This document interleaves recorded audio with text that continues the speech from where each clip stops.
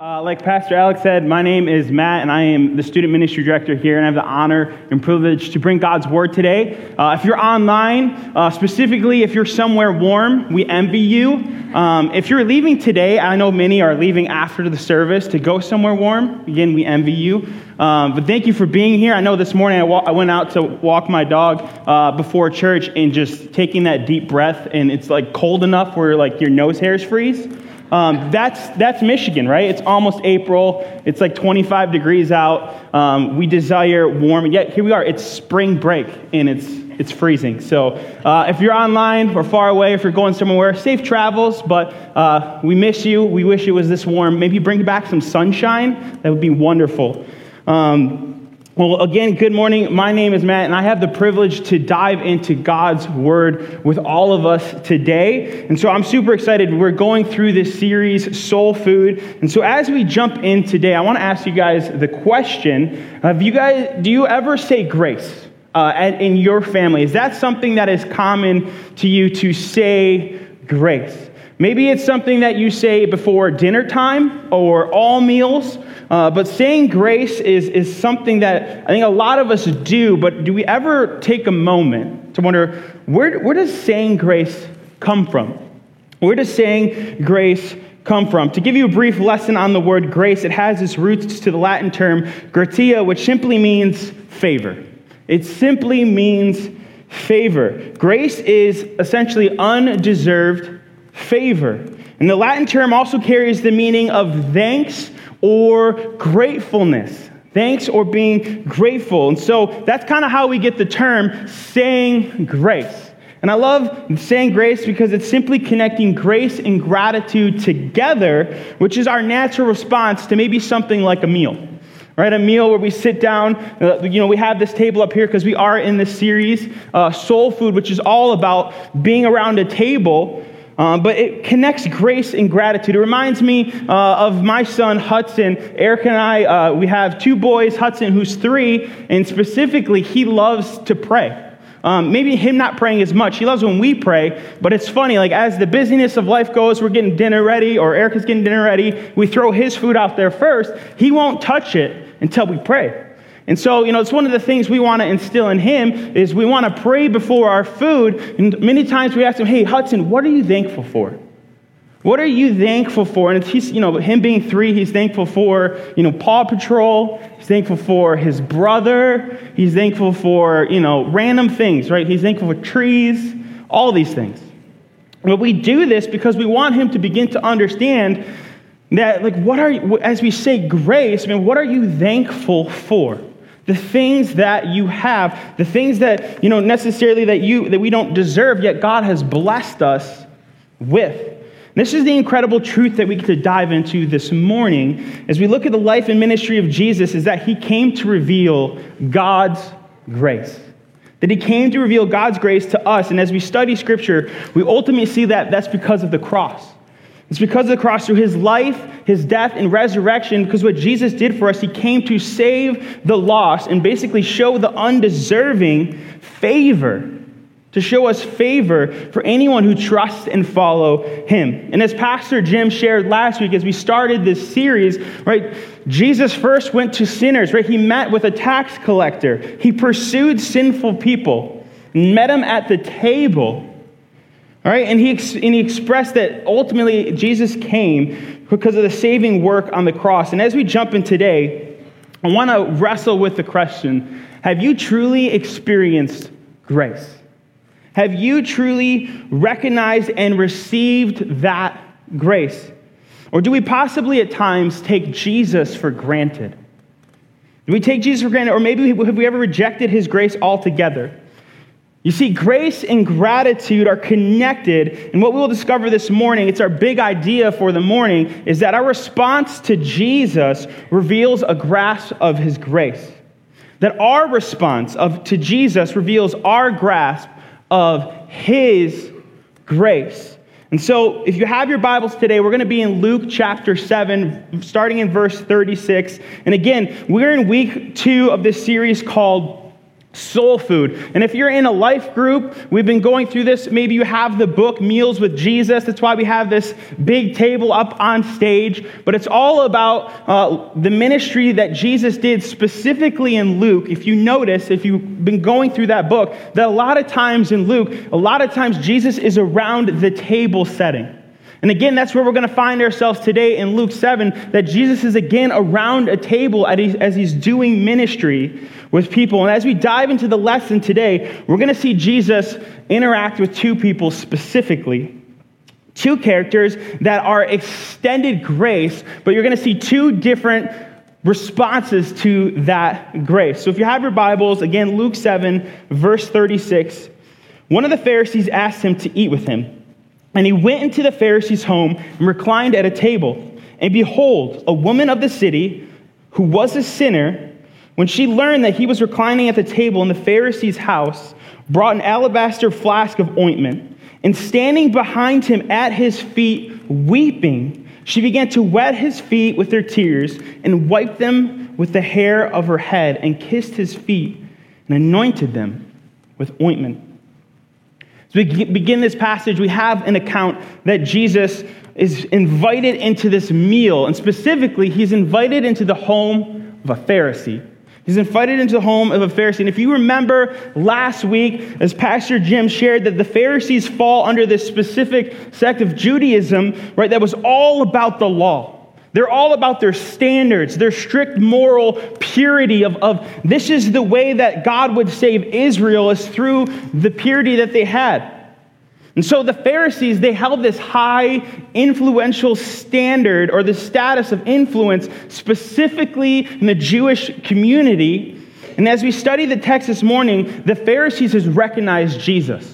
Whether they like it or not, they've recognized who Jesus was, that he began to live, that he began to preach, that he began to go into the world. And so we see the stories that the Pharisees had recognized this, and they invite him into his home.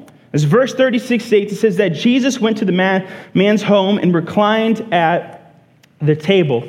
And so in Jesus' time, to give you some background, a lot of the tables were like these little U-shaped tables that were very low to the ground. And you would actually recline at the table. You would recline with your left elbow on the table, with your feet away from the table, and you would eat with your right hand. And there's just a significant meal. But that was the normal. Right? And so in this story, nothing out of the blue, Jesus is eating a very normal meal setting, but what happens next in the story is completely unnormal. What happens next in the story is completely out of the blue. Right? We have the Pharisee, but now a woman suddenly approaches Jesus. And as we study about this text, to give you some background, because I kind of had to study this myself, is that these meals would take place on the side of a home, that a lot of times the meal setting was almost like if you have like a little open porch on your house, that is where a lot of these meal settings would happen. So because of that, they were open to the public. People would walk by at times, be able to talk in and chime in sometimes when these meals were happening. So this is kind of how this woman came into the picture, right? She sees the meal, she heard that Jesus was there, and she walks up to Jesus. But what do we know about this woman? What does the passage say about this woman?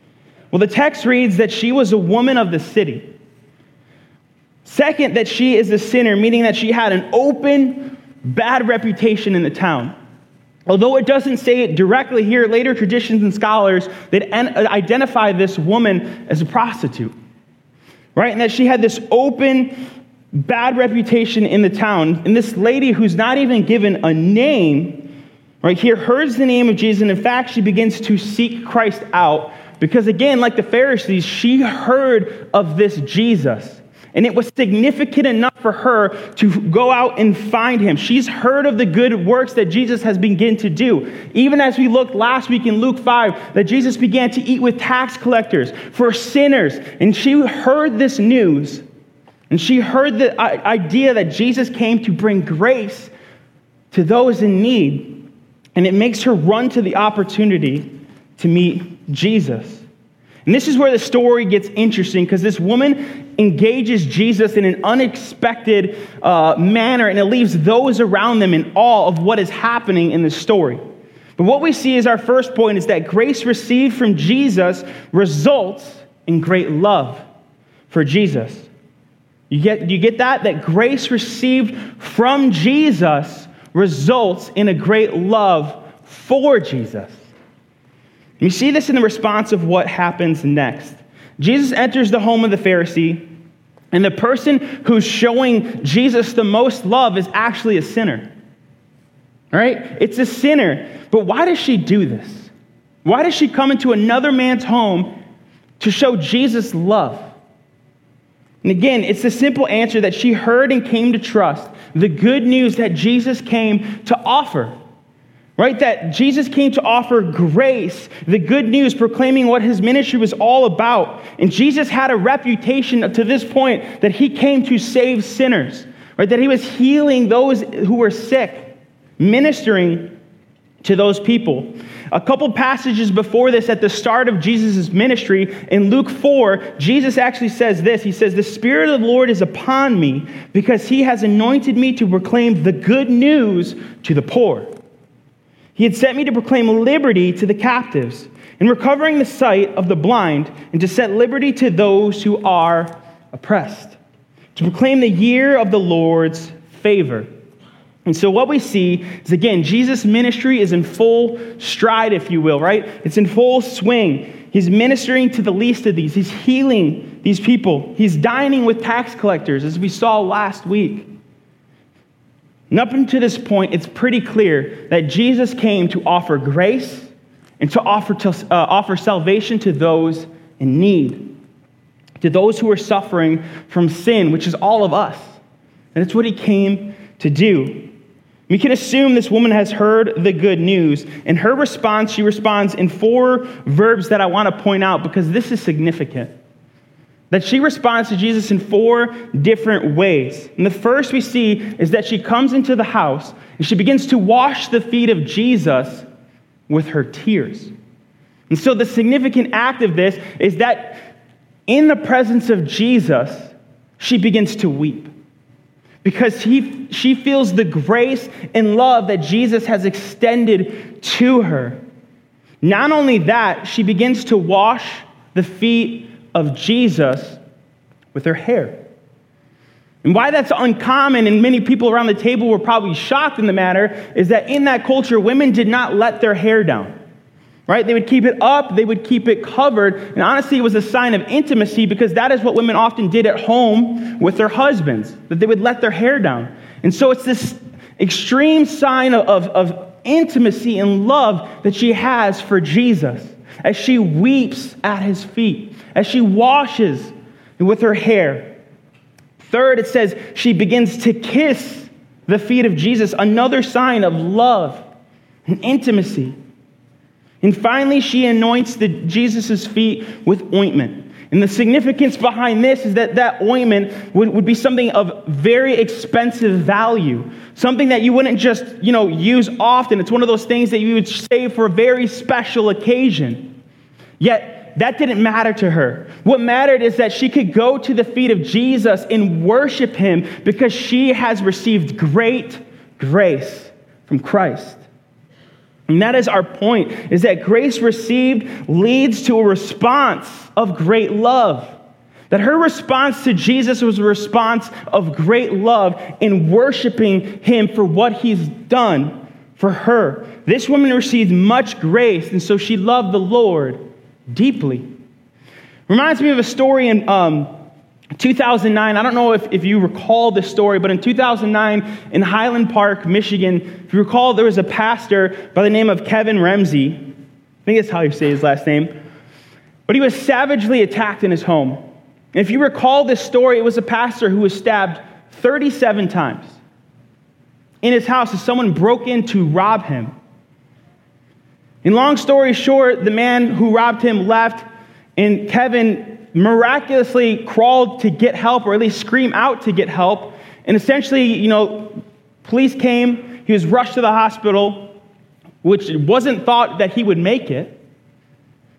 And after many months of therapy, recovery, he began to heal. But in this whole process, right, about 4 months, the man who did this wasn't even caught. 4 months later, the man gets caught. And eventually it goes to trial. Right, it goes to trial, and Kevin, after recovering, gets the opportunity to stand face to face with the man who caused him great harm. A man who deserved punishment. Right? A man that inflicted great pain on him. Literally ruined his life, that he had to go through therapy, right, to recover, to relearn to do things. And what Kevin does is he has the opportunity to testify. But what he does is he looks the man in the face. He says, I forgive you. I extend grace to you. And this is the beautiful picture that grace received leads a response of great love. That this pastor understood the grace that he received from Jesus, which responded to him into extending a response of love to even someone who didn't deserve it in our standards. And just like the woman in the story today, she committed a great act of sin within the city, yet she received a great act of grace. Despite her past, Jesus accepted her.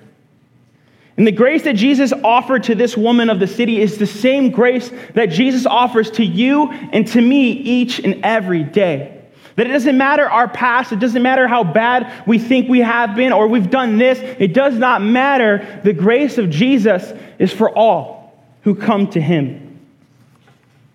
And the lady of the story, this is beautiful, is that she didn't clean herself up. She came to Jesus as she was, worshiping him. And the grace received today begins with the understanding that there's nothing that she did, there's nothing that we did to deserve this salvation, that it's nothing that we can do except it is a grace that comes from Jesus with no conditions. And it's this beautiful picture of the reminder of the good news that we can be extended to today. And the result of that good news was the result of her responding to Jesus with radical love. Loving Jesus and doing these things to Jesus that others would have thought that were wrong or dirty or unclean, but this is how she responded to the one that changed her life. And so that's the story of the woman. But there's another character, which is the Pharisee. And the Pharisee witnessing this, can you imagine in the setting, sitting around the table, watching this happen, and then he begins to speak out. But what we begin to see here is that there's grace refused from Jesus, which results in little love for Jesus. So we're going to continue in verse 39. It says, now when the Pharisee who had invited him saw this, he said to himself, if this man were a prophet, he would have known who and what sort of woman this is who is touching him, for she is a sinner. And Jesus answering said to him, Simon, I have something to say to you. And he answered, and he said, say it, teacher. A certain moneylender had 2 debtors. One owed 500 denarii and the other 50. And when they could not pay, he canceled the debt of both. Now, which one of them will love him more? Simon answered, the one, I suppose, whom he canceled the larger debt. And he said to him, you have judged rightly. And then he turned towards the woman and said to Simon, do you see this woman? I entered your house, you gave me no water for my feet, but she had wet my feet with her tears and wiped them with her hair. You gave me no kiss, but from the time I came, she has not ceased to kiss my feet. You did not anoint my head with oil, but she has anointed my feet with ointment. Therefore I tell you, her sins, which are many, are forgiven, for she loved much. But he who is forgiven little loves little. And this is the response to this text this morning, is that the Pharisee sees the woman's actions, and his first response is judgment. That he throws judgment on her. He claims, one, that Jesus can't be a prophet, that you cannot be a prophet because, one, you don't recognize this woman. She is a sinner of the city. Not only that, you let a sinner touch you.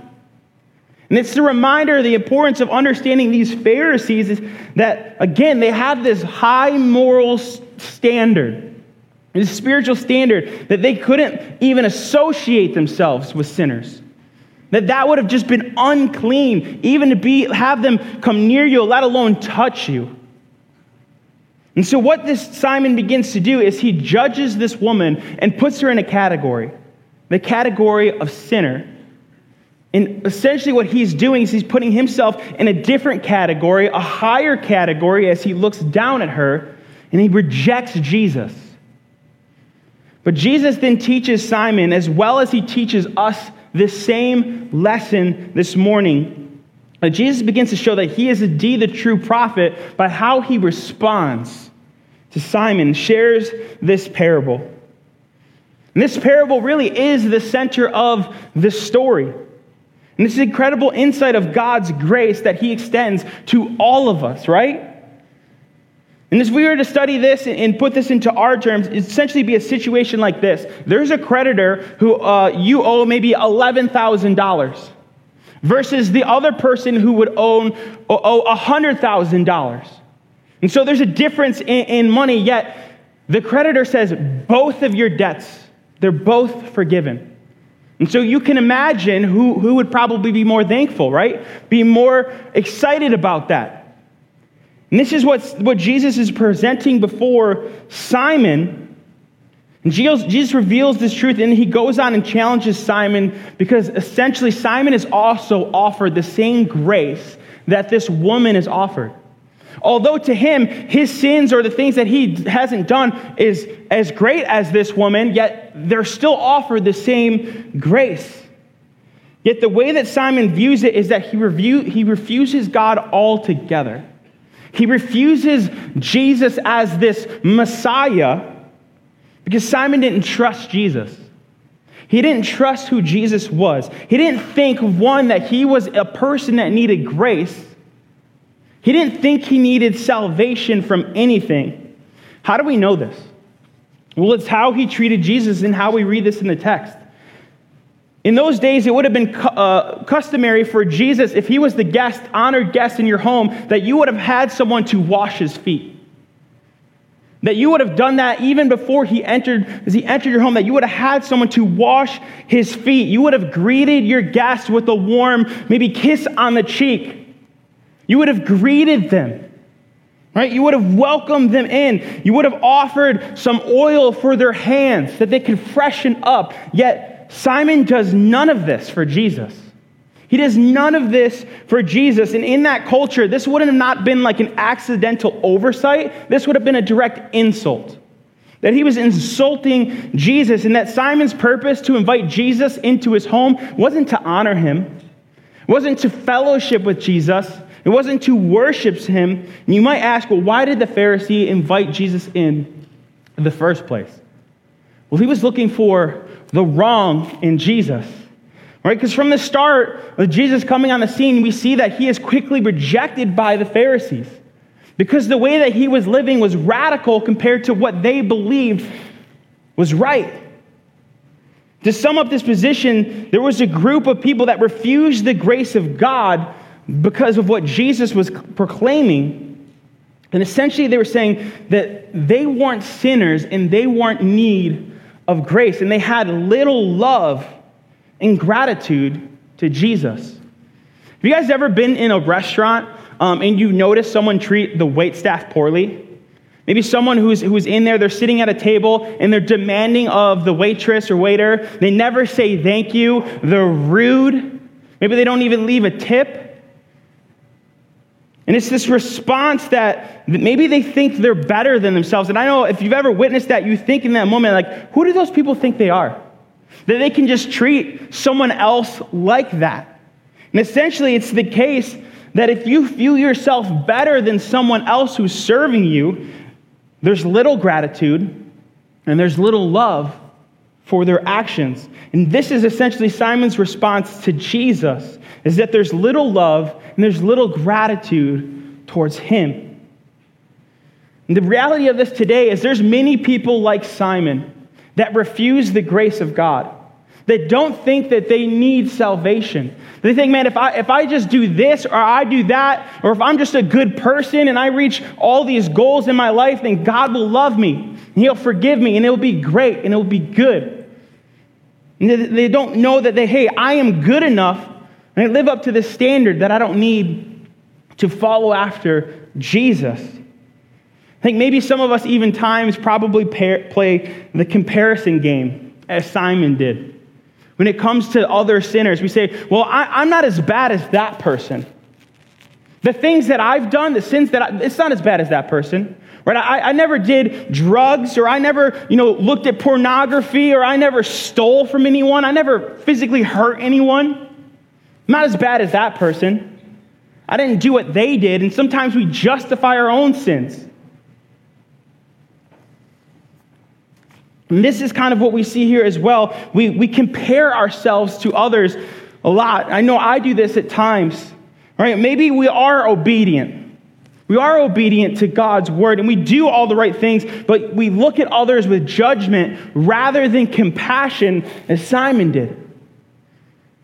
And what this looks like in the context of meals, as we're going through this series, Meals with Jesus, you see, my struggle with bringing people around my table is that many times for me, it's easier for me to sit and dine with those who have things in common, right? That like the same things as I do, that talk like I do, and live like I do.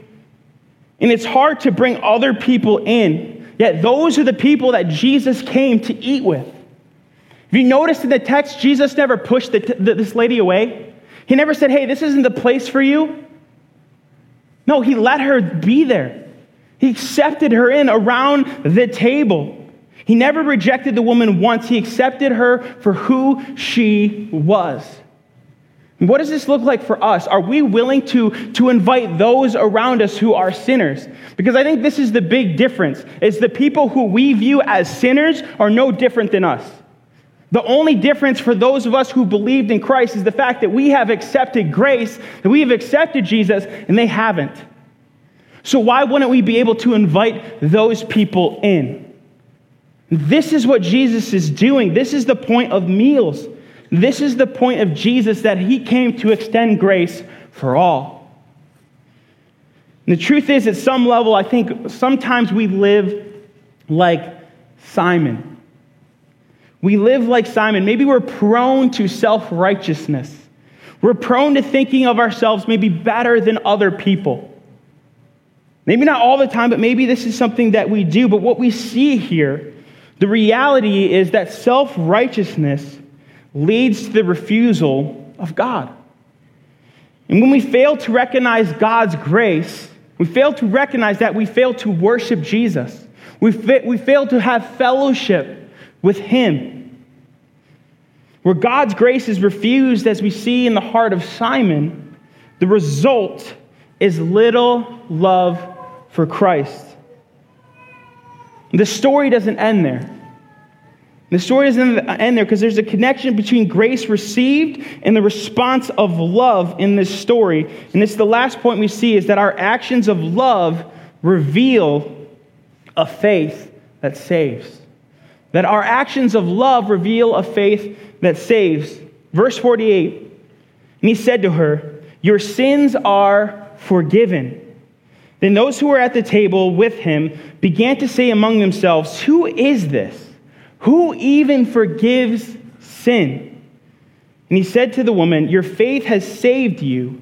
Go in peace. And can you imagine the tension at this meal setting, where people are witnessing this uncommon thing? I'm sure a lot of people are around just shocked, right? Uncomfortable maybe a little bit. And Jesus, once again, what I love is He ramps it up. And then He looks at this woman, He says, I declares, hey, your sins are forgiven. Your sins are forgiven. And this statement brings two very real, significant reality. Is first, Jesus acknowledged the woman's sins have already been forgiven. And what's significant about this is it's not the fact that she came in and washed His feet. It's not the fact that she came in and began to kiss his feet and that she anointed his feet with this ointment. That's not what saved her. What saved her is she understood the grace that God, through Jesus, extended to her, and she stepped into that, knowing that he loved her no matter what. It didn't matter where she came from. It didn't matter her background. It mattered is that Jesus extended grace to her and that she could step into that. Right? And that the actions of love that she had for Jesus revealed a faith that saved. And secondly, Jesus reveals who he truly is. That Jesus is the one true prophet of God, that he indeed did hold the power to forgive sins. And this was a radical thing because there was tension, I'm sure, in the room of when they say, who is this man that he forgives sins? Can you imagine? And luckily, we have the gospel as a whole, and we know that we can go through the rest of this story and that Jesus indeed did come, and he was truly the Messiah, that he did die on the cross, but he didn't stay dead, right? That he rose again, right? And he rose again, conquering death, conquering sin once and for all, that we could accept that grace, that love, that forgiveness of the things that we've done wrong, that there's nothing that we've done to deserve this grace, yet Jesus freely gives it to us. And there's an amazing picture, and there's nothing we do to deserve this, right? There's no conditions to this grace. It's not, hey, you need to check these boxes off to receive this grace. No, he freely gives it. No strings attached. He forgives this woman and charges her to go in peace, walk with the Lord, walk in harmony with God. And the saddest part of this story to me is the story of Simon, because he again was offered the same grace. He was offered salvation as this woman has been offered salvation. Simon still had a debt, but he wasn't willing to go before Christ. And he was trying to repay this debt on his own, by his own actions, by his own self-righteousness. And Simon sat at the meal, who essentially was offered again the same grace and forgiveness, but because of this, he completely missed the mark. Completely missed the mark. The end of Simon's story, he doesn't hear those words, does he? That your sins are forgiven, that your faith has saved you. Tim Chester in the book Meals with Jesus says it this way. The difference between Simon and the woman, is not just how they viewed Jesus, it's also how they viewed themselves. Simon had no sense of forgiveness because he had no sense of need. And no sense of need. But the woman had a strong sense of her brokenness. She knows her life is a mess, and she sees Jesus as someone who accepts her anyway. And so she has an overwhelming love for him. And so the question I have for you today is, how do you view yourself in the context of this passage? Are you like Simon, or are you like the woman? And as you think about that, remember the big idea is it leads us back to is our response to Jesus reveals our grasp of his grace. And that is essentially in the story, that both had separate responses.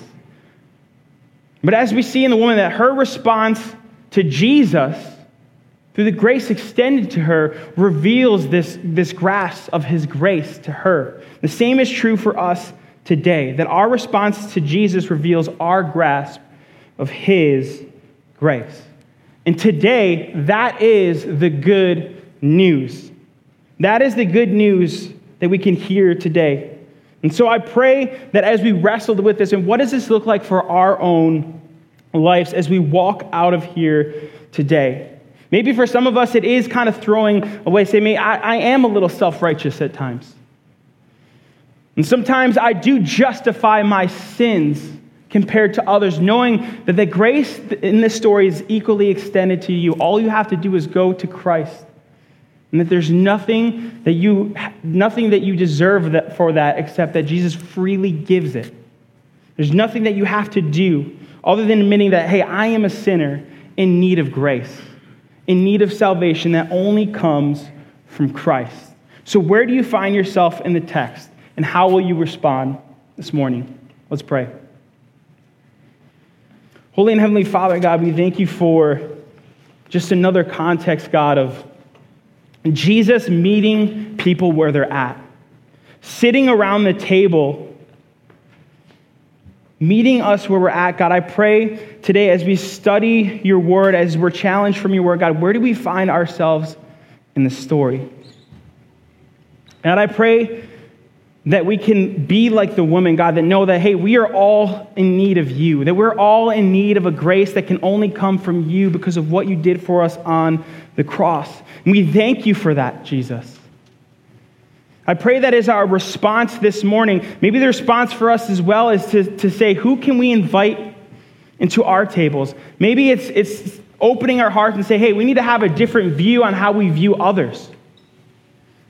That we don't view others as the Pharisee viewed this woman. That maybe for us, we need to view others as sinners as we are a sinner, and understand the only difference between us and quote unquote a sinner is the fact that we have already accepted the grace that was freely given to us by your Son Jesus. And that we can openly extend a hand to them. And we can invite them into our meals. God, we thank you for this story. We thank you that you have forgiven our debt. And I pray that we can respond as this woman responded, with love and affection to you, Jesus. That we can worship you because of what you did for us. And that as we accept that grace, that pours out to those around us. That we can equally love them and show them that the grace that we receive, they also can receive Jesus. We thank you. This passage. Pray all this in your name. Amen.